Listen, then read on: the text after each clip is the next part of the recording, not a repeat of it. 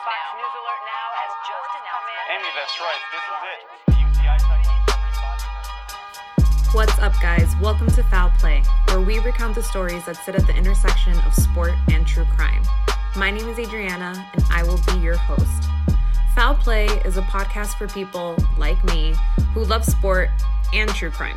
It's about the fascinating stories of how some of our favorite and some not so well-known people in sports get entangled in the world of true crime. And I'm not just talking about the wild murder stories, hello, O.J. Simpson. I want to know the details of the petty crimes, the stories of greed and passion, the tales that are equal parts sad, infuriating, and so ridiculous you just can't look away. Each week, I will do my best to tell a special guest and all you listeners the stories that have captivated me personally.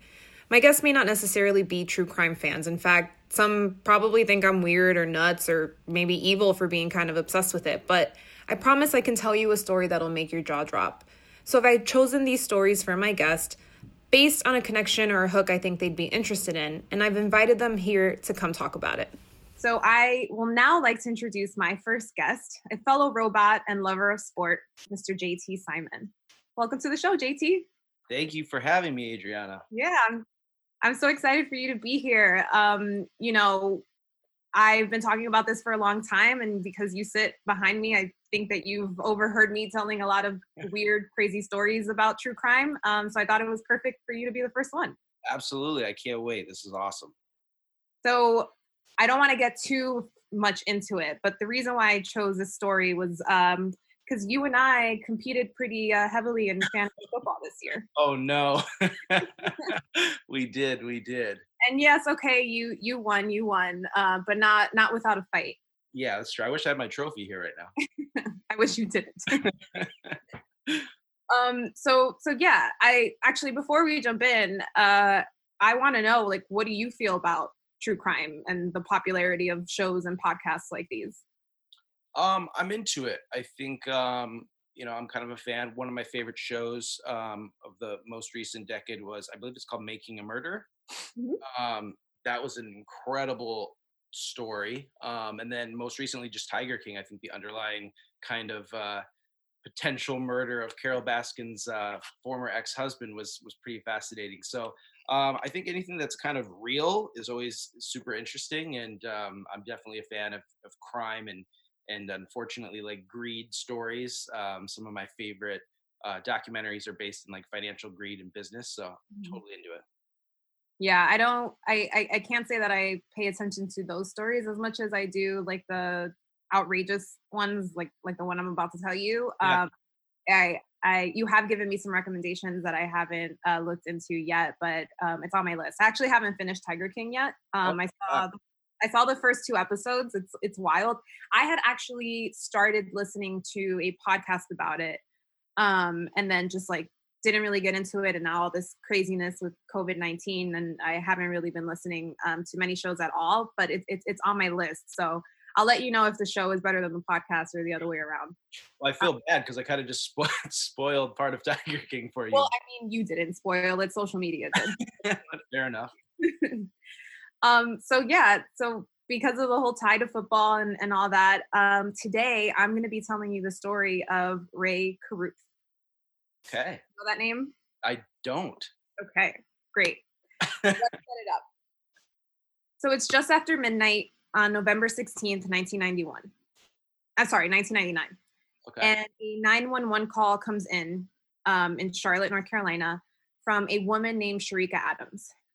She's crying, she's distressed, you can tell she's in a lot of pain, and she's explaining through tears to the dispatcher that she had just been shot. She describes being in her car, driving behind her boyfriend, and saying that he slows down and that a car pulled up next to her and fired shots into the car. She had actually been shot 4 times, but was able to make the 911 call and explain to them what happened. So they're rushing there, they're trying to get there. And she tells them she's 24 years old. She's 8 months pregnant with a baby boy on the way, and that she had been shot in her back and her neck. And when they ask her who her boyfriend was or who she was with, that's when she tells them her boyfriend was driving the car in front of her, was Rae Carruth. Oh, wow. So let's tell you a little bit about Sharika Adams. She was born in North Carolina, I believe. She moved at a young age to Charlotte in 3rd grade. She was petite, brown eyes. Her friends and family, every article that I read described her as gorgeous, beautiful. She was interested in fashion and modeling. I think there was one quote that she was unaware of how beautiful she was. And her parents had actually had her when they were seniors in high school. So they were pretty young. And she was very, very close to her mom, Sandra. And she actually came from a family of farmers too. Oh, nice. Relatable story. Yeah. So you can relate. As an adult, she worked as a real estate agent after dropping out of college.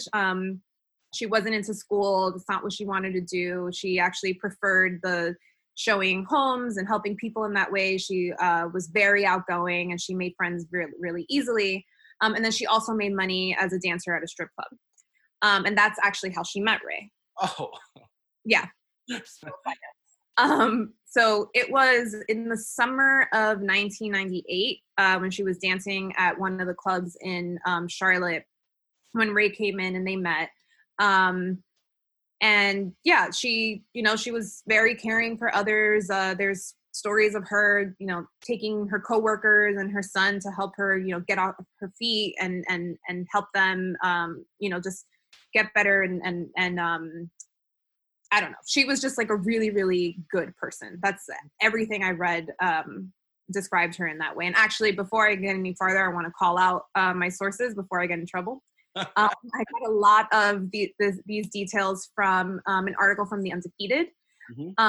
The Charlotte Observer actually followed this case really, really closely. They had a podcast that's really good. I highly recommend. It's called Carruth. They also have a series of articles and a documentary on YouTube and videos. So they went really, really deep in it. So I'm not going to give you all the details. We only have an hour. But if you are interested, I highly recommend listening to that podcast. Sure. And then there were some other articles from like the Sacramento Bee. This show called The Killer Speaks did an episode on them. So I'll get into those details later, but wanted to call out my sources before I get in trouble. So that's Sharika. Now I'm going to tell you about Rae Carruth. And I think once I start explaining who he is, you're going to remember. He was born in Sacramento, California, January 20th, 1974. And he grew up in Oak Park, which was known as a rougher part of town. There was a lot of drug use and the homicide rate was pretty high. So he, they were scared for him growing up in that environment, but he actually did really well avoiding those crowds. He was very focused on school and sports. And he played a lot of different sports, but like football was the one that like was his love. Right. So he didn't really get mixed up in anything that was going on in the community because he took the sport so seriously. And for him, like his main objective in life was to be super successful and famous. Like I've read that a few places, like he just wanted to be famous. I don't know. It's lit. Some people want to do that. I respect it. So yeah, because he was so focused on football, he didn't have a like large group of friends growing up or like a really tight knit group. Actually, nobody really saw much of him. Mm-hmm. There was a story reference in almost all the articles I read where they describe his father not being very, he wasn't very active in his life, but he did know that Rae loved sport and he wanted him to stay out of trouble. So he actually went and reached out to his high school coach and asked him to look out for his son and to help him get into college and hold him accountable and all that. And the coach was like, yeah, dude, that's my job. And no one ever saw his dad again. Oh my God. Yeah, crazy. But he did it. Like his coach actually really helped him and what, helps him just be hyper focused on being the best football player that he could be. Mm-hmm. So he excelled in it. I think as a sophomore, he started playing varsity football at Valley High School in his town. And there are quotes from his coaches that were like, I've never coached a kid as fast as him. Like, he blew by the other kids on the field. They even talk about like some of his opponents and team members just saying like it was just impossible to catch this kid. Like, he was so good. And so he became a superstar wide receiver. So like I said, because he didn't have a lot of friends or whatever, there were a lot of mentions of him being like super quiet and very much to himself. Not too much was actually known about him growing up. I think he was just like super laser focused of getting out of Sacramento. Like I said before, he just wanted to be famous and he didn't want to live there anymore. I've never been to Sacramento, so I can't say like if it's a shitty town or not. Like, I can't relate to why someone would want to leave, but apparently he hated it there. So yeah, so this like desire of being famous is actually like a thread in his storyline that like he wanted to be in the spotlight, but he didn't want anyone to really know anything about him. This will remain like a thread in the story. Contradicting. Yeah. So for him, like getting that athletic scholarship was his ticket out of Sacramento. Right. So when it came time for him to start the recruiting trips to different colleges, he took that super seriously. He was a small guy. He was just 5'11", 194 pounds, but super, super fast, very athletic. And there was a lot of interest in him from different schools that he was visiting with and recruiters who had come out to see him. And he showed up, he showed up to the University of Colorado, like I said, super serious, in a suit and with a briefcase, ready to make his dreams come true there. And they actually there was an interview where they were like, they found this super odd, like they're used to kids showing up, like ready to have fun. Like, yes, they want to go play there, but they also like, they're jocks. Like they want to party and they want to like they're kids. Right. Exactly. Did you play sports growing up? I did. I played basketball and hockey. And like, what was that for you? Like, did you take it super seriously or were you? I mean, fairly seriously until I realized that my desire to make it to the league in terms of the NBA was probably not likely, and it became less encouraging. Well, that wasn't the case for Rae. Good for Rae.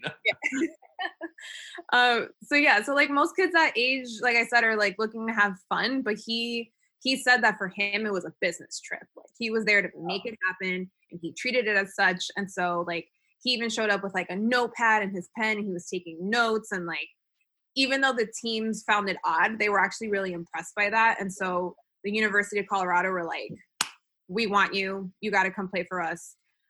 So soon after that, in 92, he got a full ride and he became a Colorado Buffalo. Wow. So he was actually part of, I don't know if you're familiar, I wasn't familiar with this, but I looked it up. He was part of that iconic game in 1994, the Miracle at Michigan. Oh, yeah. Yeah. So for those listening who don't know that story, like me, who have to do the research, it was the game that happened at Michigan where they actually beat Michigan by 1 point in the final play. It was Colorado quarterback Cordell Stewart threw a 64-yard Hail Mary to Michael Westbrook to win the game. They had scored like 2 touchdowns in the last 2 minutes of the game or something to make it happen. ESPN described it as one of top 2 wildest finishes in Michigan history. Crazy. I know we have a lot of Michigan fans who are in our circle and who probably so they probably hate me. I probably destroyed that story, but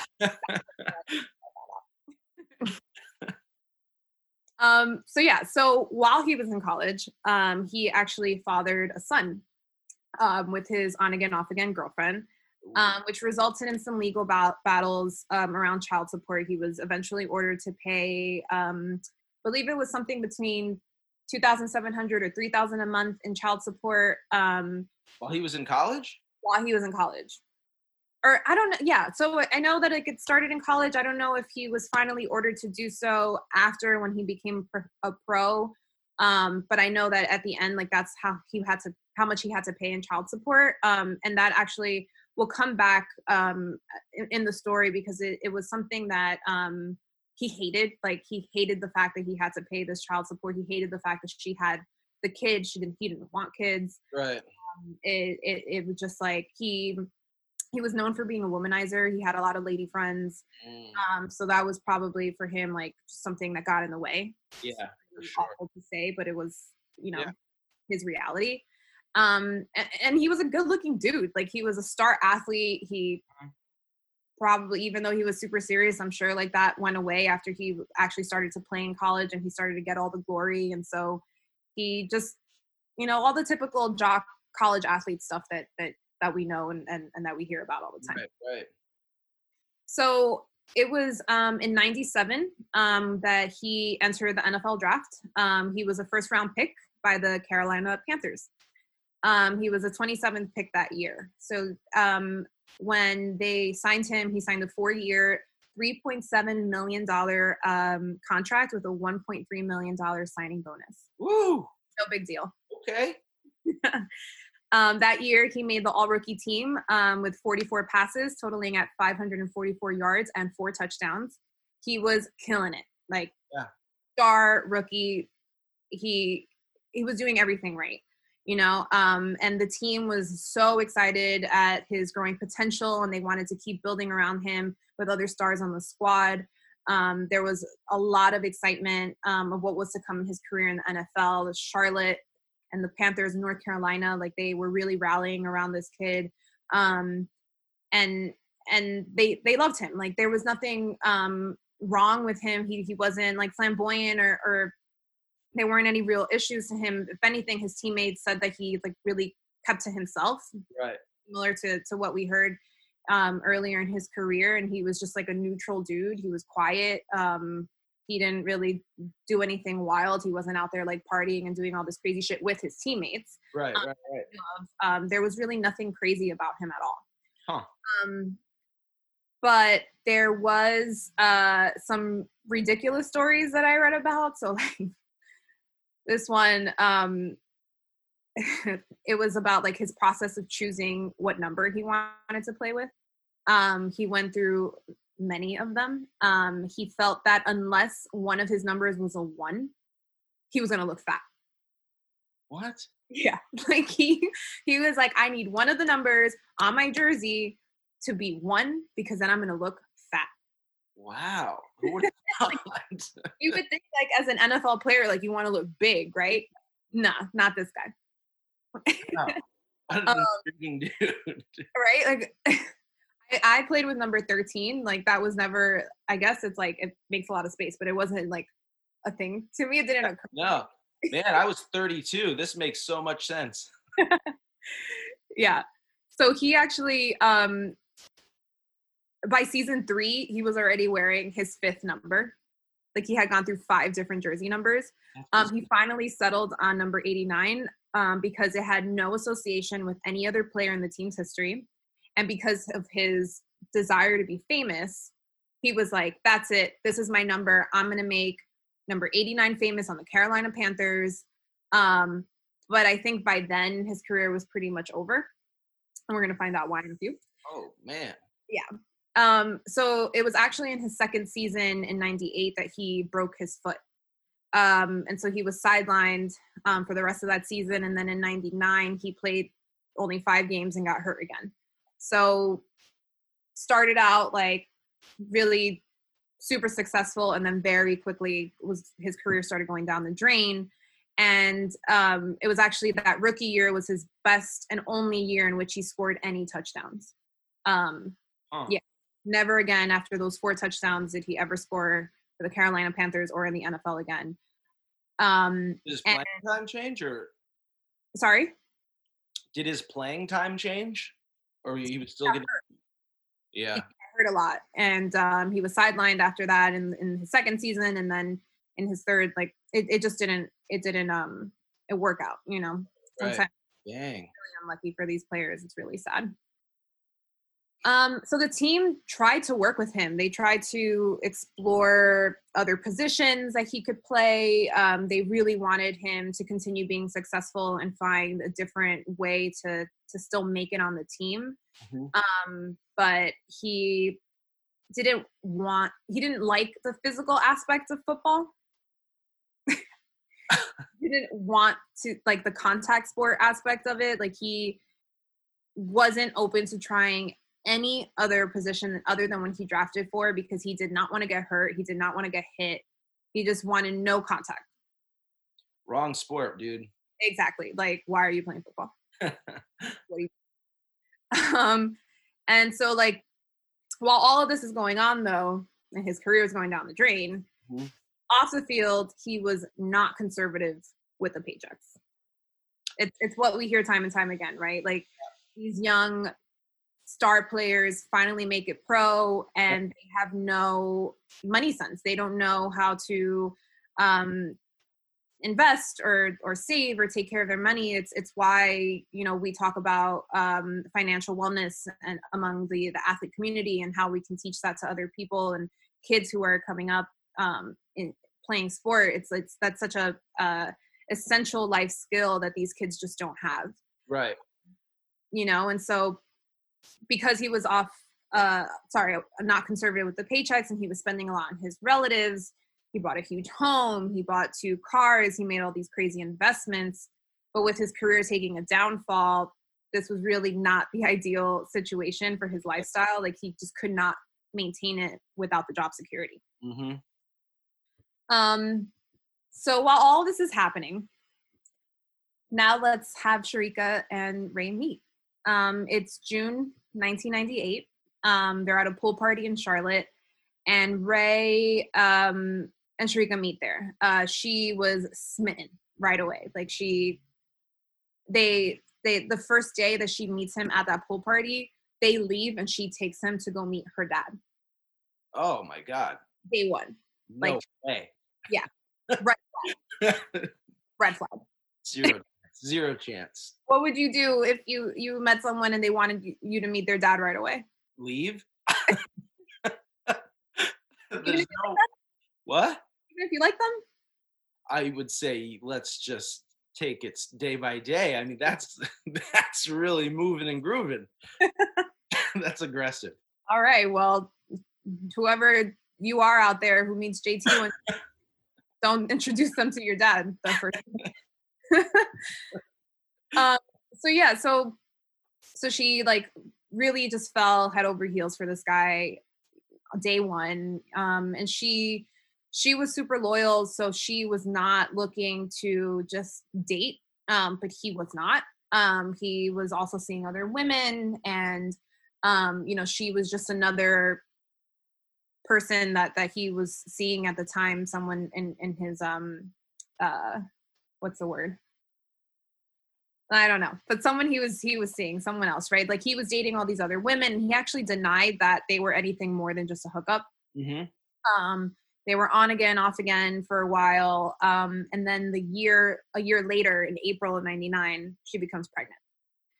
Oh, wow. Not good. Bad decisions, Rae. Bad decisions. You just like, no security, man. You're not keeping it safe on the field or off. What are you doing? Dang, Rae. Yeah. Bad. So he, of course, wants an abortion. Right. He starts to pressure her to do it. She doesn't want it. You know, she was at this point, even though she's super young, like she's ready to settle down, and she wants this baby, and she understands that maybe at first it wasn't so easy, but she understands that like, okay, Rae may not be in the picture, but I'm going to make it happen. And she did want to grow a family with him, but he wasn't excited about it, and he didn't take the relationship seriously. So that, you know, hurt her, and his career was going to shit, and he was already paying child support for another kid he had in college. So he was like, what am I, like, what's happening? You know? Life's falling apart. Exactly. So we talk about him being super quiet and not really having this big circle of friends, but he actually does know people outside of his team. People that he met in Charlotte, some that you would say are not in the best circles. And so he visits the strip club in Charlotte a lot. I don't know if it's the same club that Sharika dances at, because I know that they meet at a pool party, and he does know that she's a dancer. Right. But he goes to visit this club in '99, and the bouncer is this man named Van Brett Watkins. Watkins is a bouncer. He works the door. He meets Rae.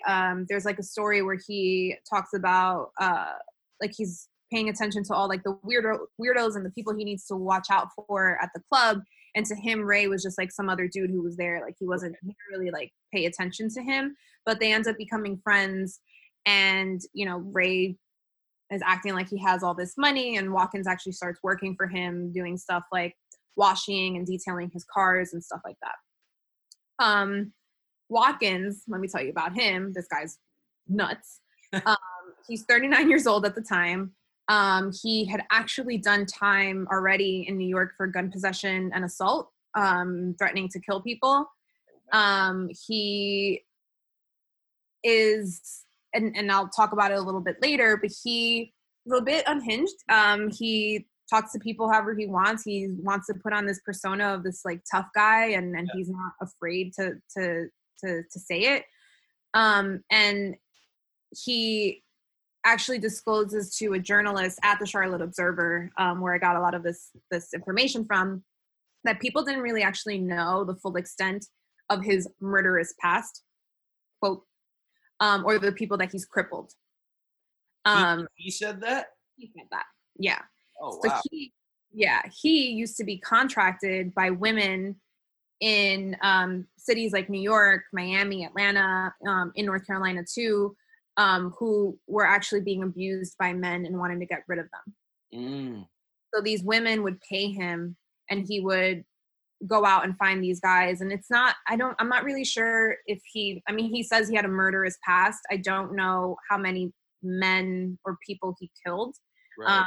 I didn't find that anywhere.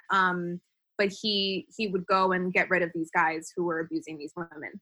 Jesus. Yeah. So his nickname was New York. A little side anecdote: he was apparently good at basketball. I don't know. That's really the extent of the information I could find about him. Yeah. It was also noted that he's very violent. He said some like wild stuff during the trial that I'll get into in a bit, but he was also not exactly a model inmate. He one time set another inmate on fire. Oh my God. For talking about his mom and his grandmother. Holy shit. This guy's crazy. Insane. Like, can you imagine you're just sleeping there and it's just like, whoo, fire. Oh my God. You know, talking about his mom. Lesson learned for that guy. This other time he's telling the reporter about this like quote unquote murderous past, right? And he's saying that he one time beat a guy with a brick over the head over his sweetheart in New York. He put him in a coma, and he said, quote, "He was lucky that day because I stopped. You can feel the high. It's like driving a car at 170 miles per hour." Oh, he is a lunatic. Yeah. Oh my God. And he was this big guy. Like, there's actually footage of him speaking at the trial and like interviews and stuff. He is huge, like scary dude. If the kind of person you'd like run away from if you saw. Right. He seems very proud of his crimes. Oh yeah. Like there's quotes from him later where he was like, "Yeah, I did it." Like he's like, "Carruth told me to do it, so like I did it." Oh and actually, I'm about to get into it.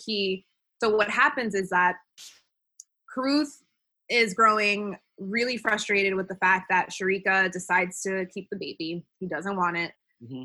He already knows like he's paying the $3,000 a month in child support for the other kid, and he's just like, shit, now I'm gonna have to pay all this other money for the second kid. I don't even want the kid. And he's like, I gotta get rid of the situation. Right. So he hits up Watkins, and he's like, yo, I got this girl pregnant. I don't want it. How much would you charge if I asked you to beat her up and lose the baby? Oh my God. I'm not trying to pay any more child support. I don't want the baby. How much do you need? So Watkins is like, I don't beat people up. I kill them. Oh my God. Insane. So finally, I mean, I don't think Carruth wanted to kill her necessarily in the beginning. I think it escalated to that point. I think he genuinely was like, I just don't want this baby. Like, just it's horrible to even say, but like, can you just beat her up to the point where she loses it? Like, I just don't want it. Right. So they settle on 6 G's. He pays him $3,000 up front and then $3,000 afterwards, which is just horrible. 2 months of child support. That's a pretty decent deal, I guess. That's a good point. It's a 2-month investment to never have to pay child support again, right? Right. So Watkins takes the deal. And he starts, so he has like this whole process for how he plans, I guess, how he kills people. I don't know. But for months, he starts stalking her. He wants to get to know like what her routines are, what car she drives, what time she's getting in from work, what time she's leaving, where she parks, just getting a detailed plan of like what her routine is every day so that he can plan how he's going to do the deed. And this took a few months, right? Like you can't rush to kill. And Carruth is just like, he's not having it. He's like, what are you doing? Why hasn't this gotten done yet? Her belly's getting bigger. The baby's growing. Like, you're only making this worse. Like, when are you just going to fucking do it? Mm-hmm. He's getting frustrated. And because, you know, he's in these circles and he's hanging out at the clubs and stuff, and she's a dancer, he also has people in his ear who are like, yo, you're really going to have a baby with this dancer? And I don't want to, I'm not yucking anyone's yum. Like, I am all for, you know, sexual empowerment, like however you want to make your money. Sex workers are workers. Mm-hmm. But they were in his ear saying like, you know, how are you going to have a baby with this hoe just because he was a dancer? Right. And that's fucking gross, but it is what it is. And that's, you know, the reality was at the time. And actually in the 5 months that Watkins was planning all this, he called him over 150 times. Oh my God. 150 times to be like, yo, what are you doing? And also coming up with different ideas and plans for what Watkins could do to get it done. Like, so not only was he not letting this guy like have his process, but he was also coming up with his own ideas for how to take Sharika out. He was micromanaging the hit. Exactly. So I mean, that wasn't great. He actually, like, one of his ideas, he told Watkins, he's like, all right, I'm going to take her to dinner, but after dinner, I'm going to park by a dumpster and you're going to come out and you're just going to beat her up. Like, not thought through. Like, he was just like, what can we do to get this done? Right. Oh my God. And what was he supposed to do when that happened? Just sit there in the driver's seat? Well, I guess he didn't really think that through. And actually, that rings true for how it actually ends up happening. So here we are. We're at the day of the murder. So I think they had like some sort of plan, but it was actually hours before it was carried out that Carruth changed his mind. And he comes up with his own plot, right? So he's at home. He has Watkins there. I guess they're talking about like what they're going to do. And he has these 2 other friends from Charlotte who he calls up. This one guy named Michael Eugene Kennedy. He was known as Little Man. He was 23 years old at the time when he met Rae. He sold crack. They met at like a car shop, shopping for like rims or something. And they became friends through that, but they weren't like super close, but he was like in Carruth's circle.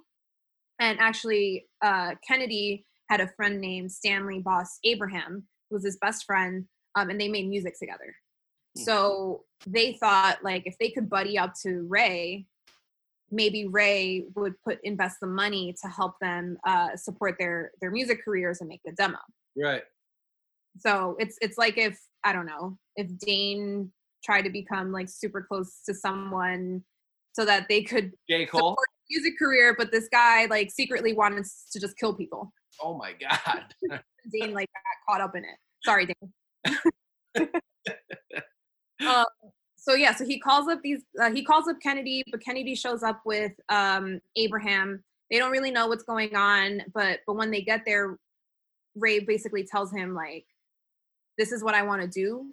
Do you know where I can get a hoopty and where I can buy a gun? So Kennedy was like, well, what do you mean? What do you need this for? And so he tells him like what his plan is. And he's like, whoa, I don't want anything to do with this. But like, and he's complaining to him because he was like, this girl is still pregnant. I need to get rid of her. Like, now I need a gun. Like, I need to get out of this. Wow. Where can I get a gun? And Kennedy's like, nah, yo, I'm out. Like, I don't want to have anything to do with this. But right. Like, well, now you know the story. So now you're in it. Right. Because if we end up doing it anyway, you know, you're an accomplice. You're in this. Oh, man. And like Kennedy, he's 23 years old. Like, he doesn't know any better. He's probably like shitting his pants. He's like, well, what do I do? And at the same time, like he and his boy are like starstruck over Rae Carruth. This guy has all this power, all this money, and so it was very easy for them to be convinced by him. Never meet your heroes, kids. Exactly. So he gives him $100, and he tells Kennedy to go out and buy a gun. And so Carruth at this point calls up Sharika. She's all excited, like she's ready to like go on a date with him. In her head, she's like, we're getting back together, we're gonna work things out. Just so sad. Because meanwhile, like this guy is just like right, scheming tonight, you know? Yeah. Horrible. Child support stops tonight. So whatever. So he asks her to show up at the house because he's gonna take her to the movies. Mm-hmm. And there's actually so through all of this story, when I was listening to the report put together by the Charlotte Observer, a lot of the accounts that they have is directly speaking to Sharika's mom. So a lot of it is really heartbreaking, but she actually sheds a lot of light on like what was going on for Sharika at the time, and she like had a journal and she would write about it, so they have a lot of Sharika's words in that way, but also what they heard from her mom. And so her mom describes that night as like Sharika was super excited, and she had always, like, her mom and her had always seen each other that day, like every week. Yeah. It was like, no, I have to go see Rae, like we're gonna work things out. And yeah, so she gets there, and she could tell that Rae is like acting like super weird. Like he keeps leaving the room to make phone calls, then coming back in, and like they're not like leaving for the movies yet. He's kind of like dragging it. So she in her head is like, well, this guy has been playing me all this time. Like in her head, she's not thinking it could be anything beyond like he's just talking to other women. Right. Right? Like he's just going in the other room to talk on the phone with these other chicks that he has. Right. It's not the case. He's talking to her murderer. So they finally go out, and they finally go out, they go to the movies, and meanwhile, Kennedy and Abraham, it's two young kids, and Watkins get in the car. So Kennedy was able to get like a old car. I don't remember who it belonged to. I don't think it was his. I think he like had someone that he was able to get a car from. Mm-hmm. And they just start driving through the city. First to pick up the gun, and then just like to kill time. I think Watkins is also trying to get into like the mindset of like what he's about to do. Right. And they end up something you know about guns. Yeah. Okay. So they what I read or what I heard, I think I heard like a disclaimer in there. I grew up in the Midwest, so that we were kind of a gun-friendly community. But yeah, tell us about that.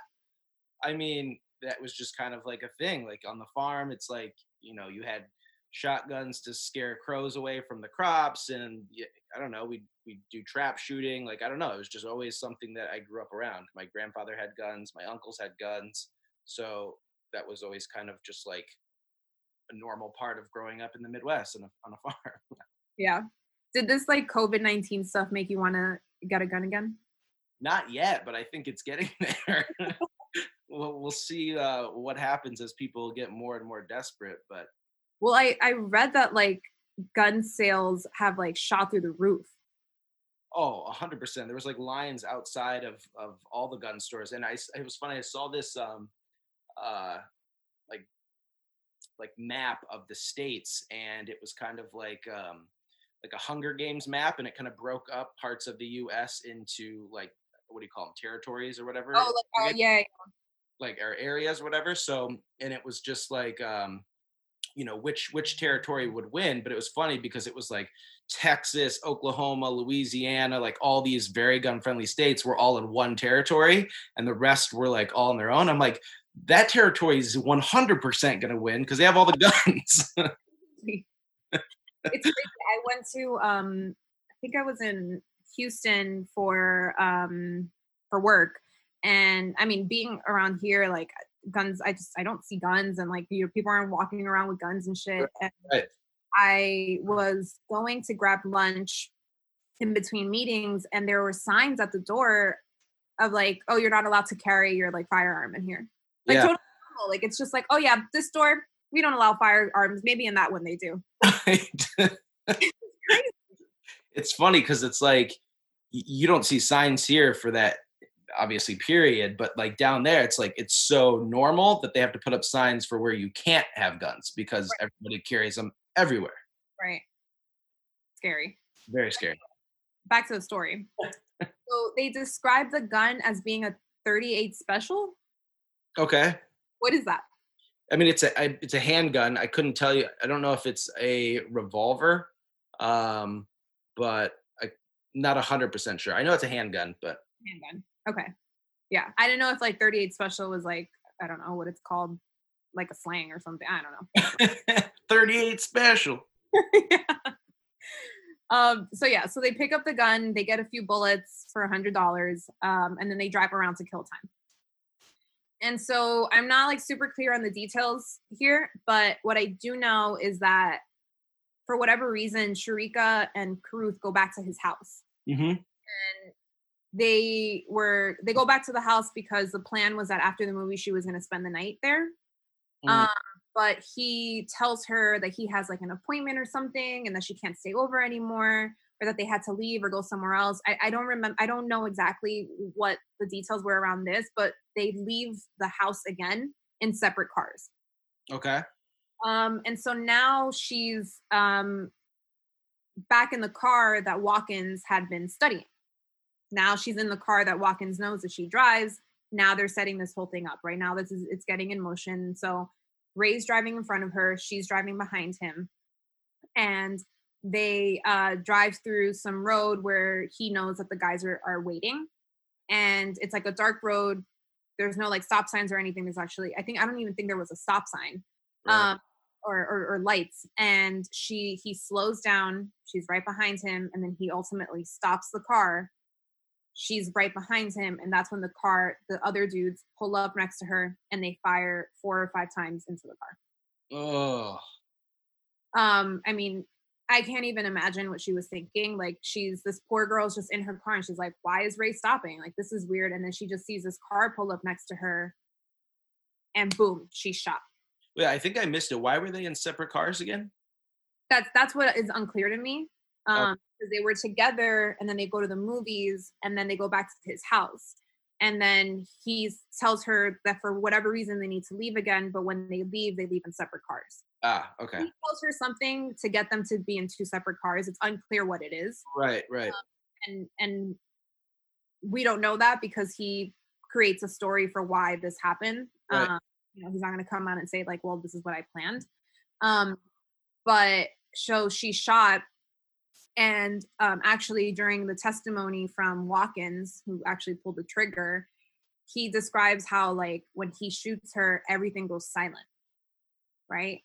And he looks up at Carruth and he's sitting in his car, and this piece of shit is sitting in the car, looking in his rearview mirror and smiling. Oh my God. Evil. Evil, super evil. So evil.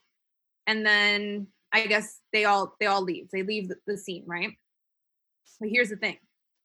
Remember that 911 call? Mm-hmm. So she doesn't die right away. She's able to make the call miraculously. And she is losing a lot of blood from all the gunshots, right? So the first one hits her in her hip. The second one hit her her side just below her rib cage. Mm-hmm. The third one goes into her back. And then the fourth grazed her shoulder and goes into her neck. Oh. And through all these gunshots, they rip through her organs. And remember, she's carrying an 8-month-old baby. Right. So the 911 dispatchers, they get the ambulance there, they rush her to the hospital, and they take her directly for an emergency C-section. Mm-hmm. And the baby survives. Yeah. They're able to get him out. He's obviously premature. And he was actually 10 weeks premature. He was only 3 pounds. But he survives, and they name him Chancellor Lee. Chancellor, sadly though, they delivered the baby a little bit over an hour after she had originally been shot, and because of all the loss of blood, he did not get all the oxygen he needed and actually suffered brain damage. Yeah, it's really, really sad, but he does survive. At this point, they call her family. Her mom shows up at the hospital, and she knows that Sharika was with Rae, and Ray's not at the hospital. So she's like, "What the hell's going on?" She's like, "Rae needs to know what happened. Like, maybe they separated for whatever reason. But he needs to know. Like, someone has to tell him. Like, she's dying, or they're trying to save her. The baby was born. He needs to know that his baby was born." She's calling him. She can't get through to him. I imagine this dude was freaking out. Oh, 100% sure. Why are people calling me? Because I don't know if at this point he even knows that she survived. Right. She's at the hospital. I'm sure he just thinks that he's being called because they found her dead in the car. Right. He's like, what do I say? So to your point before, he didn't really plan this out all that well. Nope. So he's trying to figure out, how do I show my face at this hospital if I'm trying to claim that I'm innocent, mm-hmm. right? And just making his plans. But then he ends up showing up. And you know what this piece of shit does? What? He shows up with another woman. No. It's there's no end to this guy is so dumb. Oh my God. Just horrible, horrible person. Right? So he shows up with this other woman. They're in the waiting room. He doesn't ask about Sharika. He doesn't ask about the baby. He's just there, whatever. She's massaging him. Sharika's mom describes how she's watching this man in the waiting room, and he's being massaged by another woman while her daughter is dying in the emergency. Oh, Jesus. This is heartbreaking. But also, I want to know, what did he tell this lady that he went to the hospital with, they were doing? I gotta go see my, baby mama? I don't know. That's a great question. And she's just like, okay. Yeah, all right, I'll just massage you while we wait. Bizarre. Oh my goodness. Some of these people, anyway. So I wrote down the balls on this man. Seriously. So the baby survives, but at first they didn't think he would. They actually thought that the baby wouldn't, and that Sharika would. Mm-hmm. And so the detectives get there, and they find out that she's still breathing, that she's doing okay. She's not doing okay. She has a tube down her throat to help her.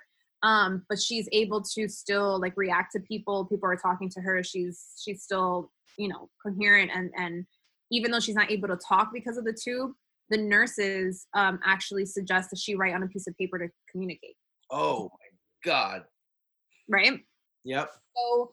So the detectives get there, they ask her all these questions. They say that when you see the pages of what she wrote on, you can tell that it was very hard for her to write the things that she was writing. It was through a lot of pain that she was doing. but she was actually able to write out this full sentence that I wrote down. It's quote, "He was driving in front of me and stopped in the road, and a car pulled up beside me and he blocked the front and never came back." Oh my God.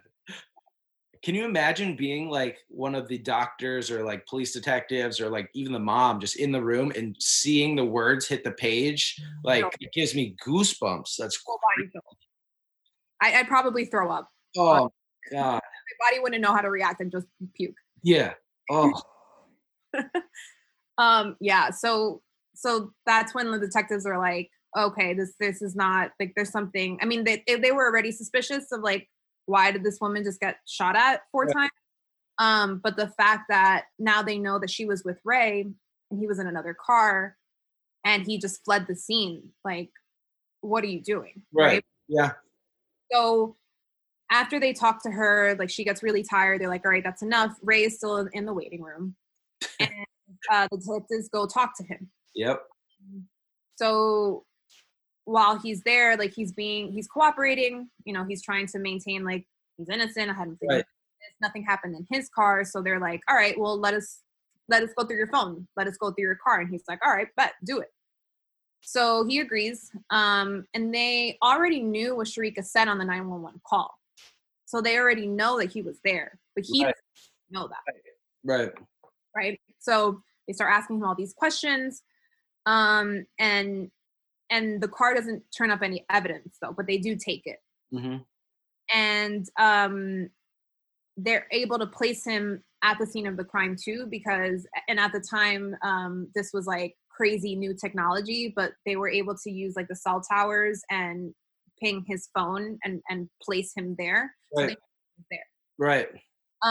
So his car didn't turn up any evidence. I think it's like a few days later, and they pick him up to bring him back to the station to talk to him again and also give him the car. And they sit him in a waiting room to wait for the vehicle.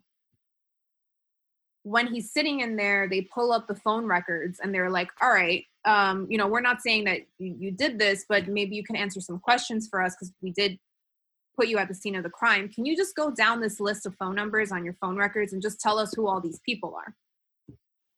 And he's going through all the numbers. He's like, this is this person, this is this person. He tries to skip right over Watkins, who he had, mind you, called over 150 times, right?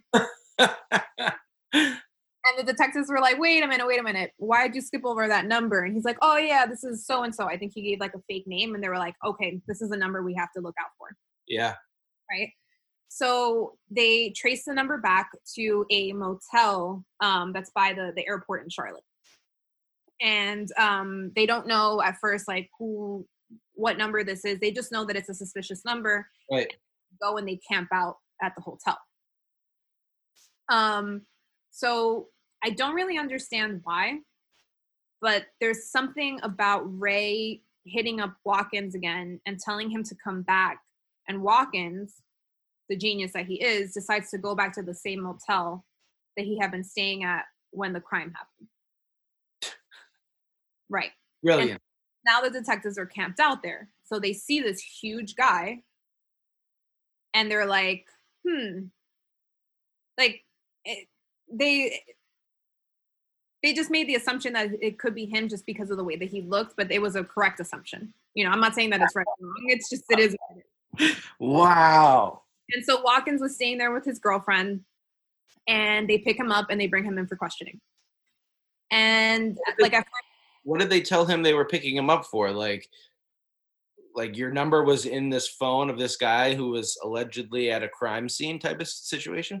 Probably. I mean, I think because I actually don't know, but I think that they can just say like, hey, we want to ask you some questions. Can you come in? And like, they say yes or no. And he did. He went in. Wow.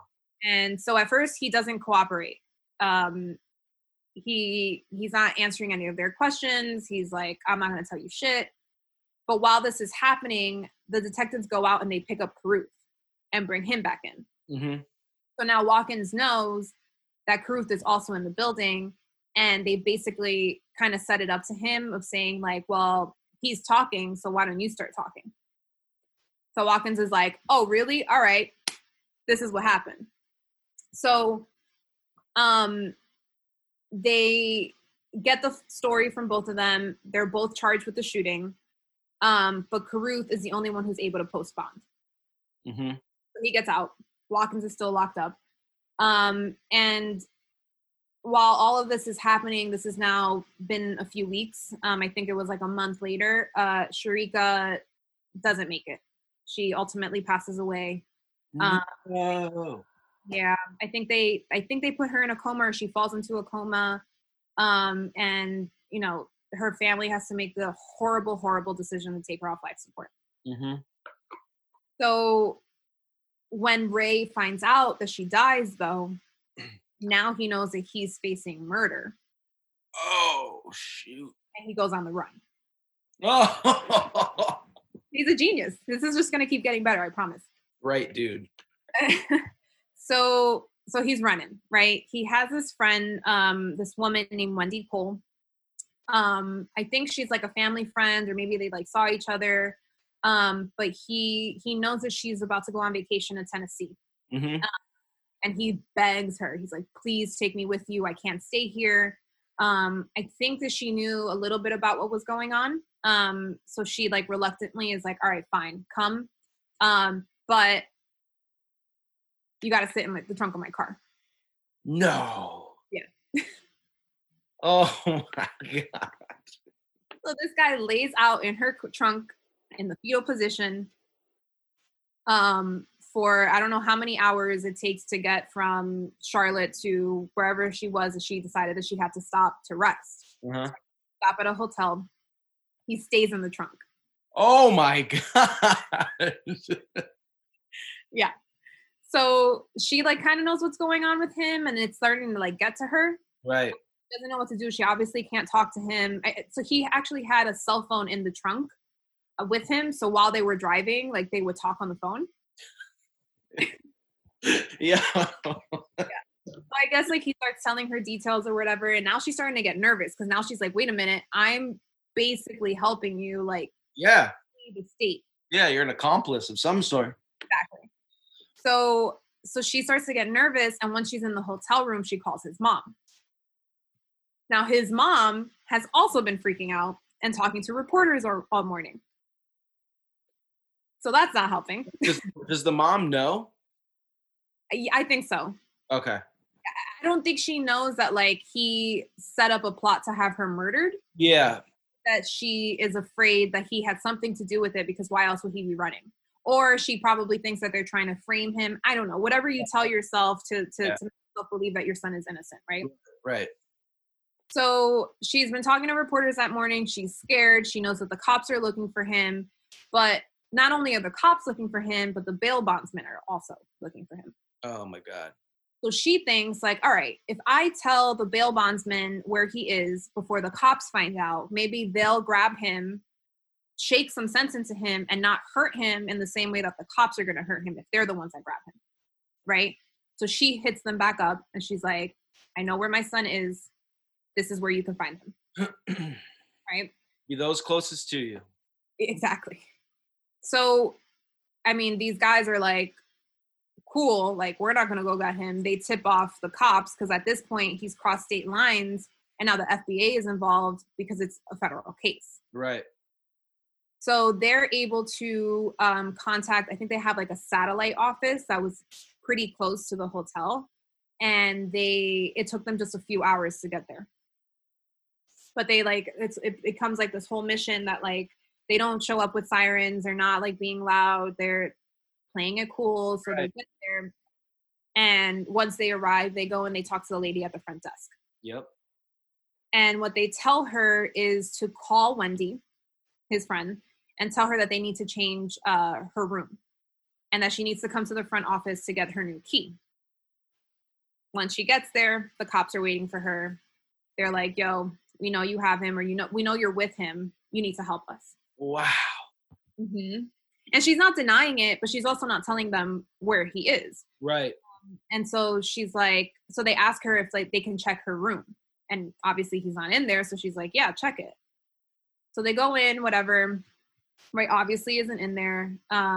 They figure like, oh, maybe he left to go get food or something. Like maybe he wants to go take a walk. Like he'll be back. We're just going to sit here and wait until Rae gets back. Like, where is he going to go? So they do that. And then it's been a while and they're like, all right, Wendy, like what's going on? Where is Rae? We know, you know where he is.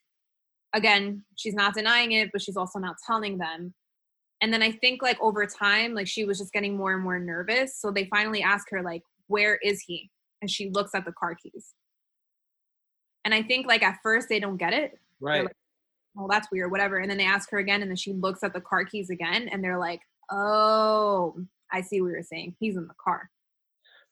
So then she tells him like, yeah, he's in the car. He's sitting in the trunk. Please don't hurt him. Like, let me talk to him. I'll get him to calm down. He's not going to come out and do anything crazy. Like, you don't need to hurt him. You just need to grab him. So they go to the car. At this point, he's been in the trunk for 21 hours straight. Oh my God. In a fetal position. Oh. Right? He hasn't come out to use the bathroom. He hasn't come out. No. He hasn't moved his legs in 21 hours. Like, insane. So they go to the trunk and the officers or the FBI agents are like, Rae, we're here to arrest you. Don't do anything stupid. We're going to open the trunk. We know you have a gun. Or I think they knew he had a gun. I don't remember. Oh. When we open the trunk, the first thing we need you to do is just put your hands out so that we can see that you're not armed. We're not going to hurt you. Just don't do anything stupid. Mm-hmm. Right? So I think the cop says that like the minute they open the trunk, immediately he sticks out his hands. Like they were like actually shocked at how fast he did it. But I think like he was just like shitting bricks at that point. Oh, 100%. Yeah. So they find him in the trunk. His pants are down to his knees. They find $3,900, some extra clothes. He was sharing the trunk space with like the Wendy's luggage and shit. So he only had like a little space to like. Oh my gosh. Wendy couldn't have put that in the back seat? I know, right? It's disrespectful. They find empty candy bar wrappers and 2 bottles filled with pee. Oh. Yeah. Oh yeah. my God. So all this time, right? Like he's facing, I guess attempted murder because she hadn't passed away yet up until this point. But the NFL and the Panthers were still behind him. Like he was still employed. Oh, geez. Yeah. But now when they find him off season or like, because he's obviously like not been going to things. I think he was still hurt. Oh, okay. It might have been the off season. I actually don't remember what month this was now. You would think like trainers or coaching staff or somebody would have been like in contact with him on a daily basis. Right. But like at this point, that's when they finally cut ties with him. But I wrote down, like, could you imagine if this had happened today? Right. Like it would never get this far. No, not even close. Ever. Which is, I mean, and this was only in what, like 1999? Yeah. So it's only like 20 years ago. Yeah. You know? So at this point, the trial starts. Carruth hires a man named David Rudolph to represent him. Does that name ring a bell to you? David Rudolph. No. Should it? No, well, not if you're not into true crime. But if you're into Netflix, it might. So this guy is a well-known attorney. Okay. In Carolina. He was the same attorney for Michael Peterson. Oh, okay. You know Michael Peterson? Yep. The Staircase? Yep. Okay, well, for our listeners who don't know the story, because I gotta tell you, it's one of the crazier stories. This man was convicted for the murder of his wife, right? So it's a crazy story. This lady was found at the bottom of her staircase, like bleeding out, while he was allegedly waiting for her by the pool. And he claims that she fell. But the autopsy report, like with the blood splatter analysis and all that, was like, yeah, no, that's not how it happened. And then they like start to dig into him and they find out that his first wife also died falling down the stairs. How ironic. And yeah, right. And so they like opened the case into that. And then there was this whole other like side story with this like crazy owl theory that she was attacked by an owl and rushed inside and hit her head and died. And like people actually believe that that's how like she died, that it wasn't Michael Peterson, it was an owl who attacked her. Right. But it's a wild story. It's a really good show. Watch it. It's called The Staircase on Netflix. Do it. You won't be disappointed. Anyway, so this guy is his lawyer, same lawyer for Michael Peterson. And they go to trial, and the state or the city ends up charging him with first-degree murder, conspiracy to commit a murder, using an instrument with intent to destroy an unborn child, and discharging a firearm into an occupied property. Right? So all these charges he goes to trial for. A while. Can he get like attempted murder for the baby, or does it not work like that? It's like added on charge. Like obviously she died, so that's murder. But in terms of like, I mean, he tried to kill the baby too. Yeah. I mean, I think that's what the like using an instrument with intent to destroy an unborn child is. Okay. So yeah, I think it's just like a more court-friendly way of saying, I don't know. Right. But yeah, essentially, yes. The thing with the first-degree murder, though, is that there's something about it you have to prove that there was like, it was aggravated and it was planned. And that maybe something about him being the one to actually pull the trigger. I don't know. There's like some like technicality stuff on there, but they end up going with first-degree murder charge, right? Instead of second-degree murder or any other degree, like first degree is what they go in with. That's the big one. Yeah. So for a while in the beginning, Carruth claimed that he saw the car pull up and that he got scared and he fled, and that like he had no idea what it was about, that he didn't know that that she got shot at first. But then it's like, yeah, dude, but you fled and you never came back to check on her. Or called the police or exactly. Like you didn't do anything to make sure that she was okay, or to even show that it had nothing to do with it, or had no idea that it was happening. And her 911 call, though, like kind of corroborates this, because she says that you know, he wasn't with her, or that she didn't know he had anything to do with it, that he was just in another car and that he happened to flee. Right. Right. So her 911 call doesn't exactly help that or destroy that story, but then he changes his story and he says that it was actually, you know, he had come up with this deal with Watkins to purchase this like huge amount of cannabis, and that the deal had gone wrong, and he pulled out of the deal, and like there was like this huge sum of money that he owed to Watkins, and Watkins was trying to pay him back, and so he pulled up and shot at the car and ended up killing Sharika, but he was actually there to get Carruth. Right? So that's the story that they go in with, and his team goes hard with this story. Like that's their story, they're sticking with it. Right. So during the trial, they have a whole bunch of different people testify. They actually bring up some of his exes, which don't help Carruth at all. Nope. His baby mama from college tells them that one time she was trying to see them, or she was trying to bring her kid to see Carruth, and that Carruth was like not having it. He was like, "Don't be surprised if you end up in a car accident." Oh my gosh. Yeah. And then they bring up another woman who he got pregnant. I don't remember if it was in college or after he had become pro, but he actually got her to go through with the abortion. And she tells them that he told her, "Don't make me send someone out there to kill you. You know I'll do it. I can't have this baby." Oh my gosh. He's just out there trying to kill anyone trying to have his baby. Yo, like that's on him, man. Like wrap it up. Exactly. It's so easy. Jeez Louise. This horrible, horrible person. So one of the other people that they bring up to testify is Watkins. And we know this guy's wild. He's going to say anything. Yeah. He doesn't give a shit. And like he was super aggressive the entire time during his testimony. He kept calling Rae the bitch. He's like, "Yeah, that bitch right there." Like in the courtroom, like just no regard for, I don't know. So he claims that Rae had actually harassed him for 6 months straight to kill Sharika.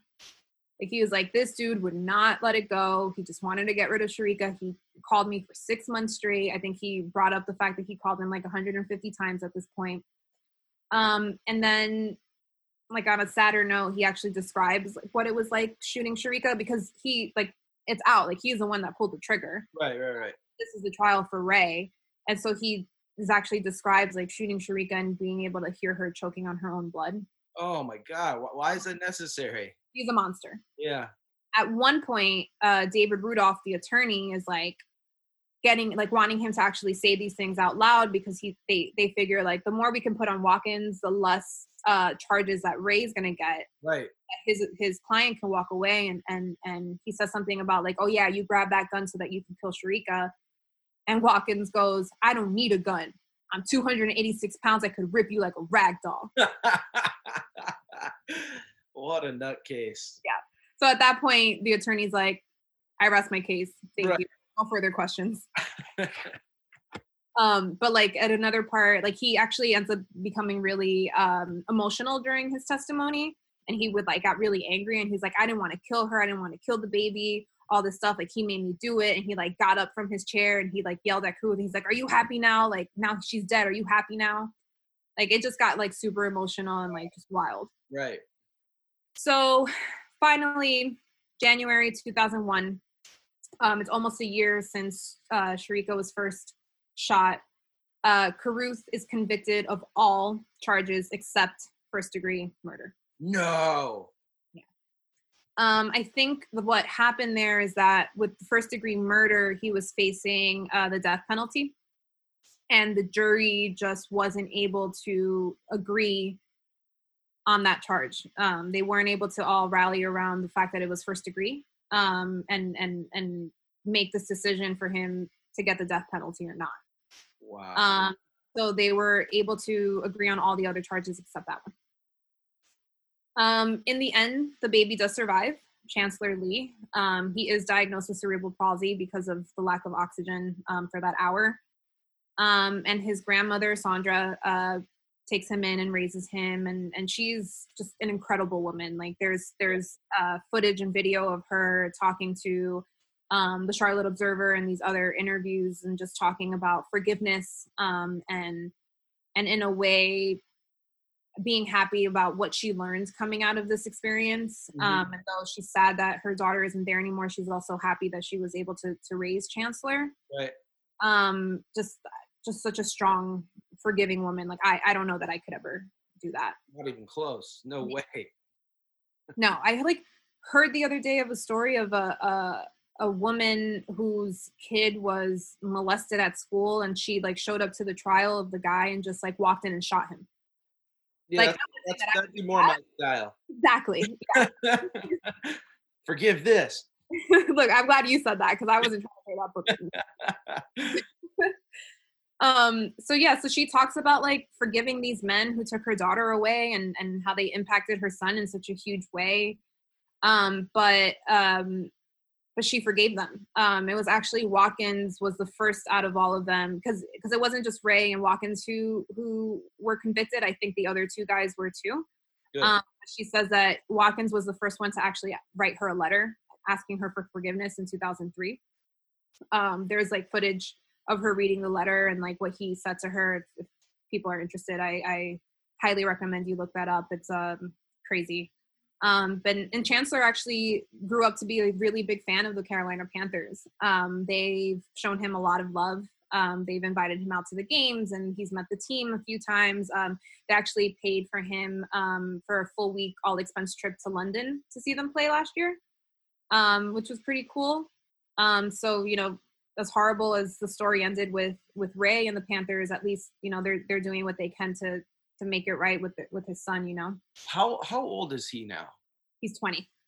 I feel like I've seen photos now that you're saying it with him, with like the team and like, wow, I got goosebumps as you were saying it because I started to like kind of picture. And I'm like, I'm pretty sure I've seen this kid like interacting with the team and photo ops and like on social media in different capacities. Yeah. That is crazy. You definitely have, because I think, so Rae was actually released in October 2018. No way, he's out? What the heck is wrong? How much time did he serve? Just under 19 years. That's absurd. Yeah. So he's been in the news. I mean, not in the last year, but definitely around that time. And so I think I think that's probably why you have like recent memories of seeing his son with the Panthers and stuff. Because I think that with all the talk about him getting out of prison, I think they were nervous about like, well, what's this going to look like? Is he going to try to reach out to him? Like, is he going to try to have a relationship with him? Like, this guy is a horrible person. Like, the Panthers want nothing to do with him, and they probably to help. I mean, I don't want to say that this is the reason why they did it, but it's probably a PR move to do something good for the kid, you know? Right. No, 100%. No, I feel like I saw a photo of like Cam Newton in him. Mm-hmm. Yeah. So, but he actually has reached out to him. And just recently, it was in December of 2019. I don't think he actually said anything to him, but he sent Sandra like a big paycheck. Oh, he still got money? Apparently, I don't know how. Because I think he like went bankrupt during the trial. Like, I don't think he would have thought. Yeah. I think there was something about like the state having to pay his attorney because he didn't have the funds anymore to pay him. So somehow he fell into this money and he sent it to his son. Wow. Yeah. And so I mean, his son is thriving as best as he can for his condition. There's video of him doing physical therapy and talking, and he's doing okay. Right. Yeah. It's as sad as it is, he does talk about his mom, and he calls her his angel, and he's pulling through as best he can. And Rae, he got out, and he's a horrible person, but that is the story of Rae Carruth, the first active NFL player to be charged with first-degree murder. Oh my God. Where's Rae right now? Like, what's he doing? I don't think anyone knows. He hasn't been like spotted anywhere? No, the latest that I was able to find about him was that he got out. There's actually video of him walking out of the prison. And then after that is him reaching out to his son and giving him that money. But yep. And the other guy, I forgot his name already. Watkins, where's he? He's still doing time. I think he got life. Yeah, good. Yeah. But there's like, he actually talks to reporters, and there's interviews with him, and he is still just as crazy. I mean, he set his another inmate on fire. Like, he's no. I mean, he has nothing to lose, I guess. I mean, he's gonna be in there forever. So yeah, that is insane.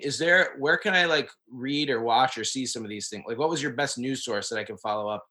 So definitely the Charlotte Observer. Highly recommend the podcast called Carruth. I think it was 8 episodes, and they just go into like way more details, and they have interviews, and you can hear the 911 call. I know for some people they don't hear that. It's a lot to listen to, but if you can stomach it, I do highly recommend it. It's a really well told story, and these guys really followed it from the beginning, especially being from Charlotte. So there's a lot of details in there, and actually another resource or source that I had was Steve Harvey did a bit on Rae Carruth and for the Kings of Comedy tour, which is pretty funny. I'll send that to you after this too. Please do. Yeah. And so Watkins, though, if you want to know a little bit more about him, I think it's on AMC, the show called The Killer Speaks.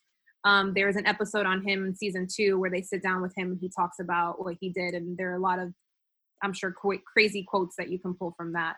Oh my gosh. I'll check it out. Yep. So how did that make you feel? Are you a true crime fan now?